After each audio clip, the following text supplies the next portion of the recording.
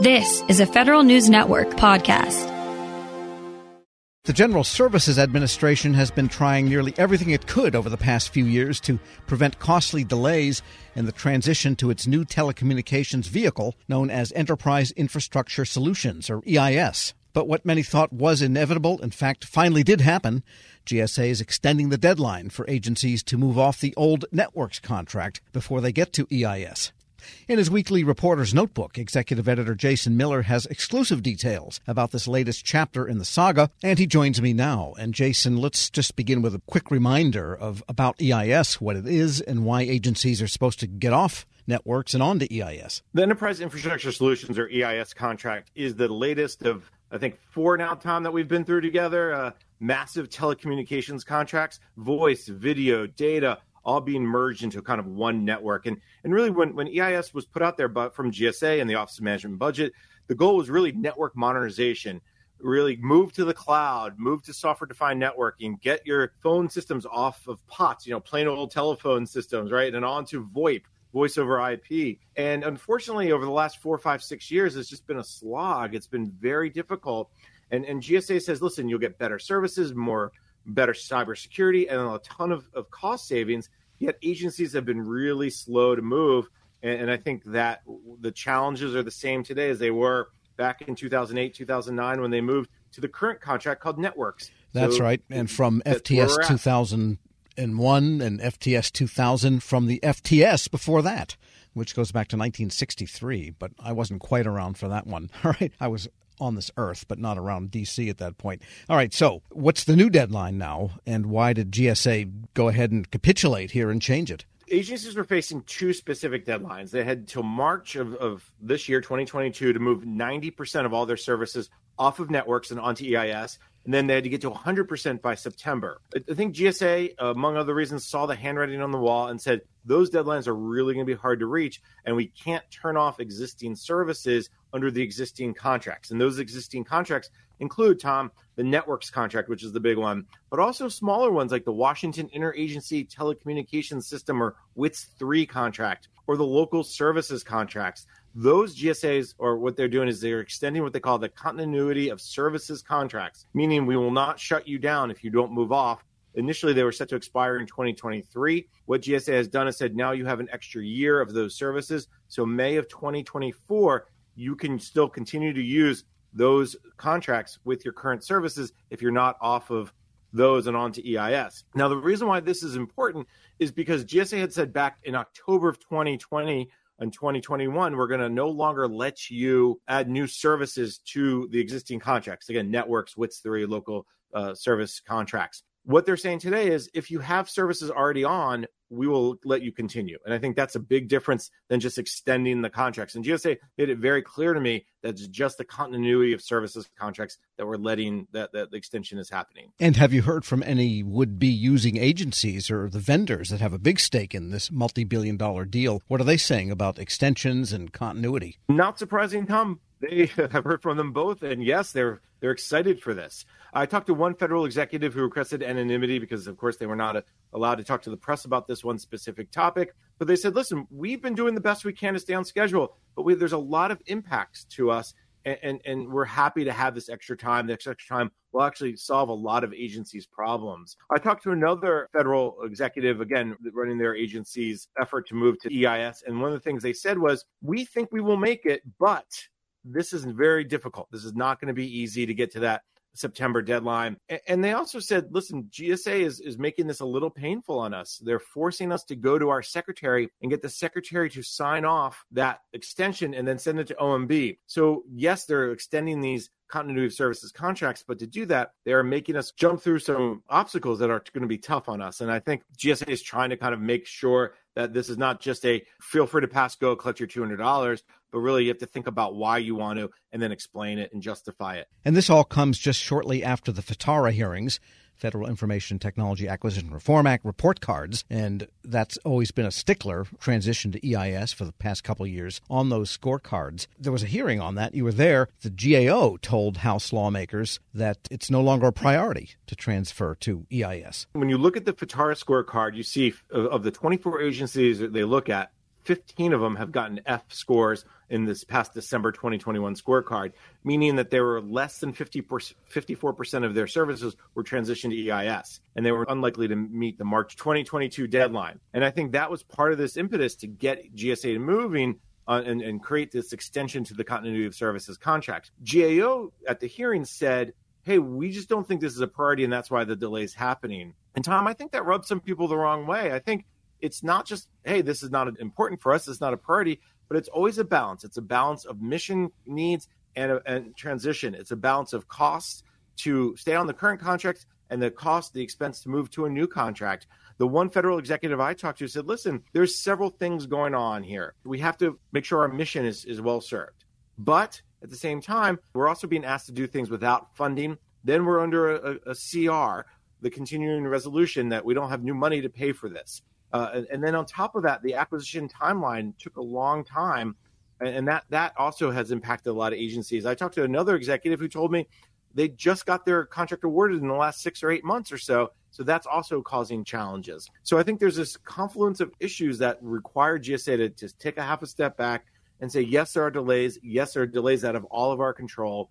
And yes, we should figure out a way to make this a little bit easier so we don't lose services that will impact the mission of agencies, which in the end, Tom, this is what this is about. It's not just about moving to EIS. It's not about modernizing your network. It's about really serving the mission. And I think GSA saw that handwriting on the wall. Congress and GAO will come down on GSA for not doing it right. But the first executive I talked to said, listen, I don't blame GSA for any of this. In many ways, GSA has all the responsibility, but no authority. There's no teeth for them to say, you will do this. We can't make you do this. And the threat of shutting off services is a real threat, but they can only go so far, because if your secretary calls the OMB chief of staff or the president chief of staff said they're about to shut off my mission, who's going to win that argument, Tom, right? I mean, that's the old challenge that GSA has had over the years. A lot of this falls, I think, back to both Congress and to OMB to really drive this home, and GSA is kind of caught in the middle. I don't think any of them understand that when you change the software basis of all of your communications, you have an enormous lift to get applications, databases, data centers, and clouds that you're using onto all of this and making sure it's all going to work. In the old days, you had to switch out PBXs and wiring and stuff. You don't do that anymore, but you do something else. And when it's software, in some ways, it's worse than hardware. And I think part of this also, Tom, is they're taking 3 contracts, right? The old networks, WITS 3, and the local services, and merging them into one. In fact, I talked to Tony Bardo from Hughes Network Systems, and he pointed that out as one of those areas of, like, you don't understand the complexity that GSA created by combining all those contracts into EIS. It's not as simple as just rip and replace, or as you said, change up a PBX. He also pointed to the fact that a lot of agencies were going down this path of like for like. And of course, Hughes is a big proponent of modernization, changing out what they want to do. But I think the push from OMB, the push from GSA to modernize their networks also creates more complexity, because they don't want them to do one for one, because that doesn't really get them where they need to go.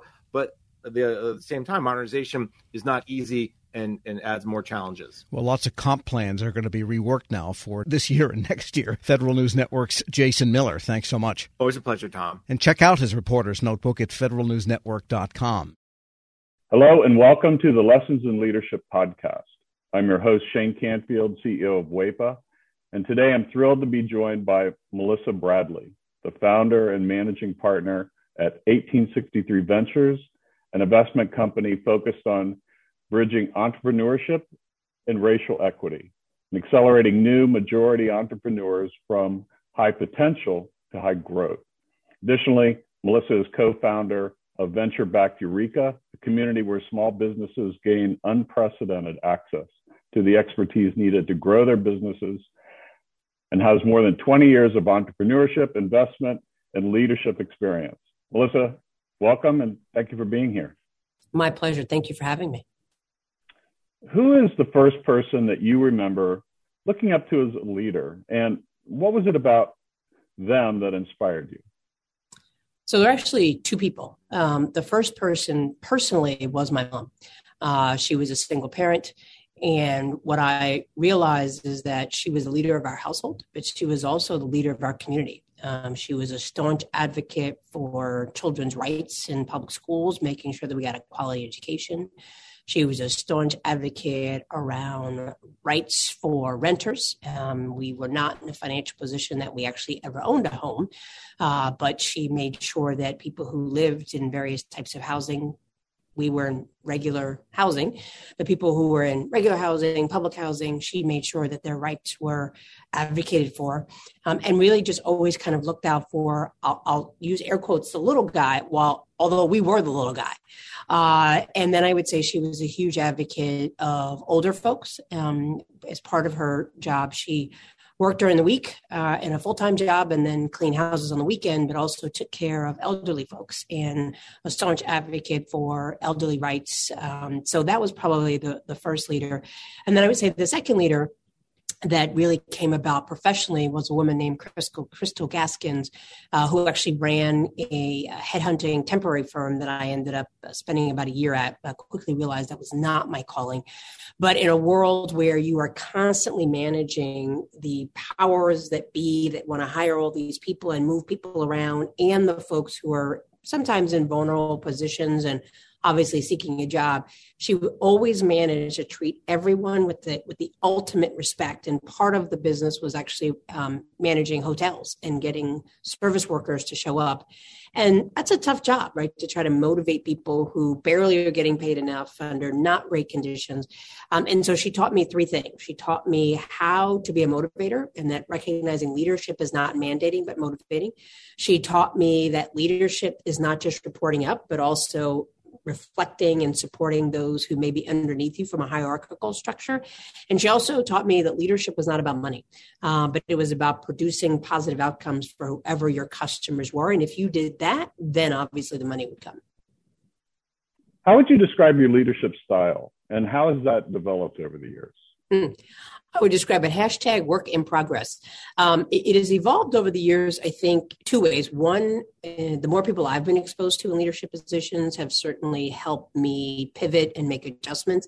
And then certainly as my leadership roles have elevated, and probably as the more people I've been responsible for has elevated. Certainly being managing partner and founder of 1863 Ventures, we manage a lot of people. We have actually tripled our staff this year. And so we went from 3 people to 12 people plus and growing.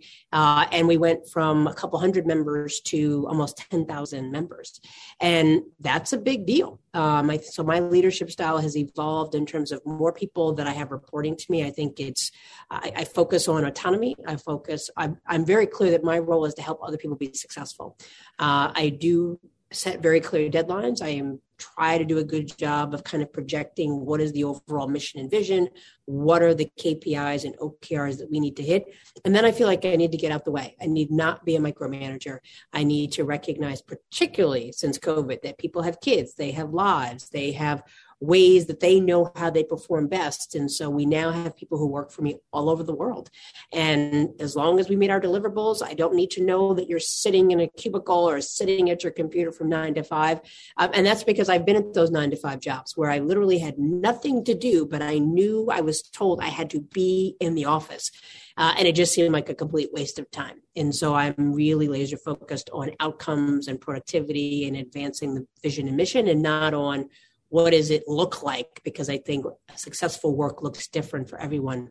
And then I would say more externally, as we now have grown to lots of members and we have a social media presence and I talk to people, I'm mindful that the probably the most important from an external perspective about my leadership is that I am mindful that I am modeling not just for myself, but particularly for other leaders, and particularly Black women and certainly gay Black women. There are not a lot of us. You mentioned that I'm a co-founder of Eureka, so I'm fortunate enough to be in the first 30 or so Black women that have been supported through venture capital, which is a sad statistic, but for a different topic. And so I'm mindful that people are always watching me. And I would say that certainly as a Black woman, people are always watching you, not always for the better and cheering you on, but waiting for you to make a mistake and slip up. And so I'm mindful that when I step into a room or I show up somewhere, I'm not just representing Melissa Bradley and my immediate family. I'm representing all of my members and potentially sending a signal effect of what other people are going to expect as Black women. And the final thing I would say that definitely has evolved since now that I'm over 50 is that I feel a much greater freedom to say what's on my mind than I did before. And I do that. I probably said what was on my mind before, but in a way that was reflective of my frustration and anger with the system. And now I say it with the level of calmness and the expectation that it's important that we are honest around what do Black communities experience, and to phrase it in a way not based on anger, but really using data. And so I would say I've consistently been a staunch advocate for Black and brown communities, but has evolved from being very reactive and saying, well, don't do this and don't do that, to saying, let me explain to you why I think it's important that we take this up, and really letting the facts drive the discussion. Some of that probably comes from the fact that I've worked in 2 presidential administrations, and we all know that just goes back and forth and oftentimes based on rhetoric and not fact. And having 6 kids in a world of social media, I think there's something, the art of conversation based on facts and data has devolved to opinions and pundits. And I think that's a challenge around leadership, because your job is not, in my mind, to convince people, but to inform people and allow them to make decisions for themselves. I saw you on a post with a Washington Post interview, and you were amazing. And it's interesting to listen to you describe what you just said, because I could see all of that reflected in how you responded there. And make one other quick comment about, as a company grows, WEPA is growing as well. And you are so spot on. We have, as leaders, we have to let go and trust those people that work for us and empower them to do their job, and then let them roll. And that's not always easy. Helping your employees learn new cloud skills helps your business become more agile, more resilient, and more secure. Not helping employees learn new cloud skills causes your business to become less agile, less resilient, less secure, less innovative, less profitable, and, well, ultimately less of a business. Don't become less of a business. Try Pluralsight and get your employees everything they need to learn new cloud skills. Learn more at pluralsight.com/vision. When you think about something that brings out the best in us, it usually involves helping someone else. By donating plasma at a Grifols Center, you can help save millions of lives and show your good side to the world. You'll join thousands of people who donate safely each week, so patients get the plasma-derived medicines they rely on. And you'll be rewarded up to $1,000 your first month. Learn more at grifolsplasma.com.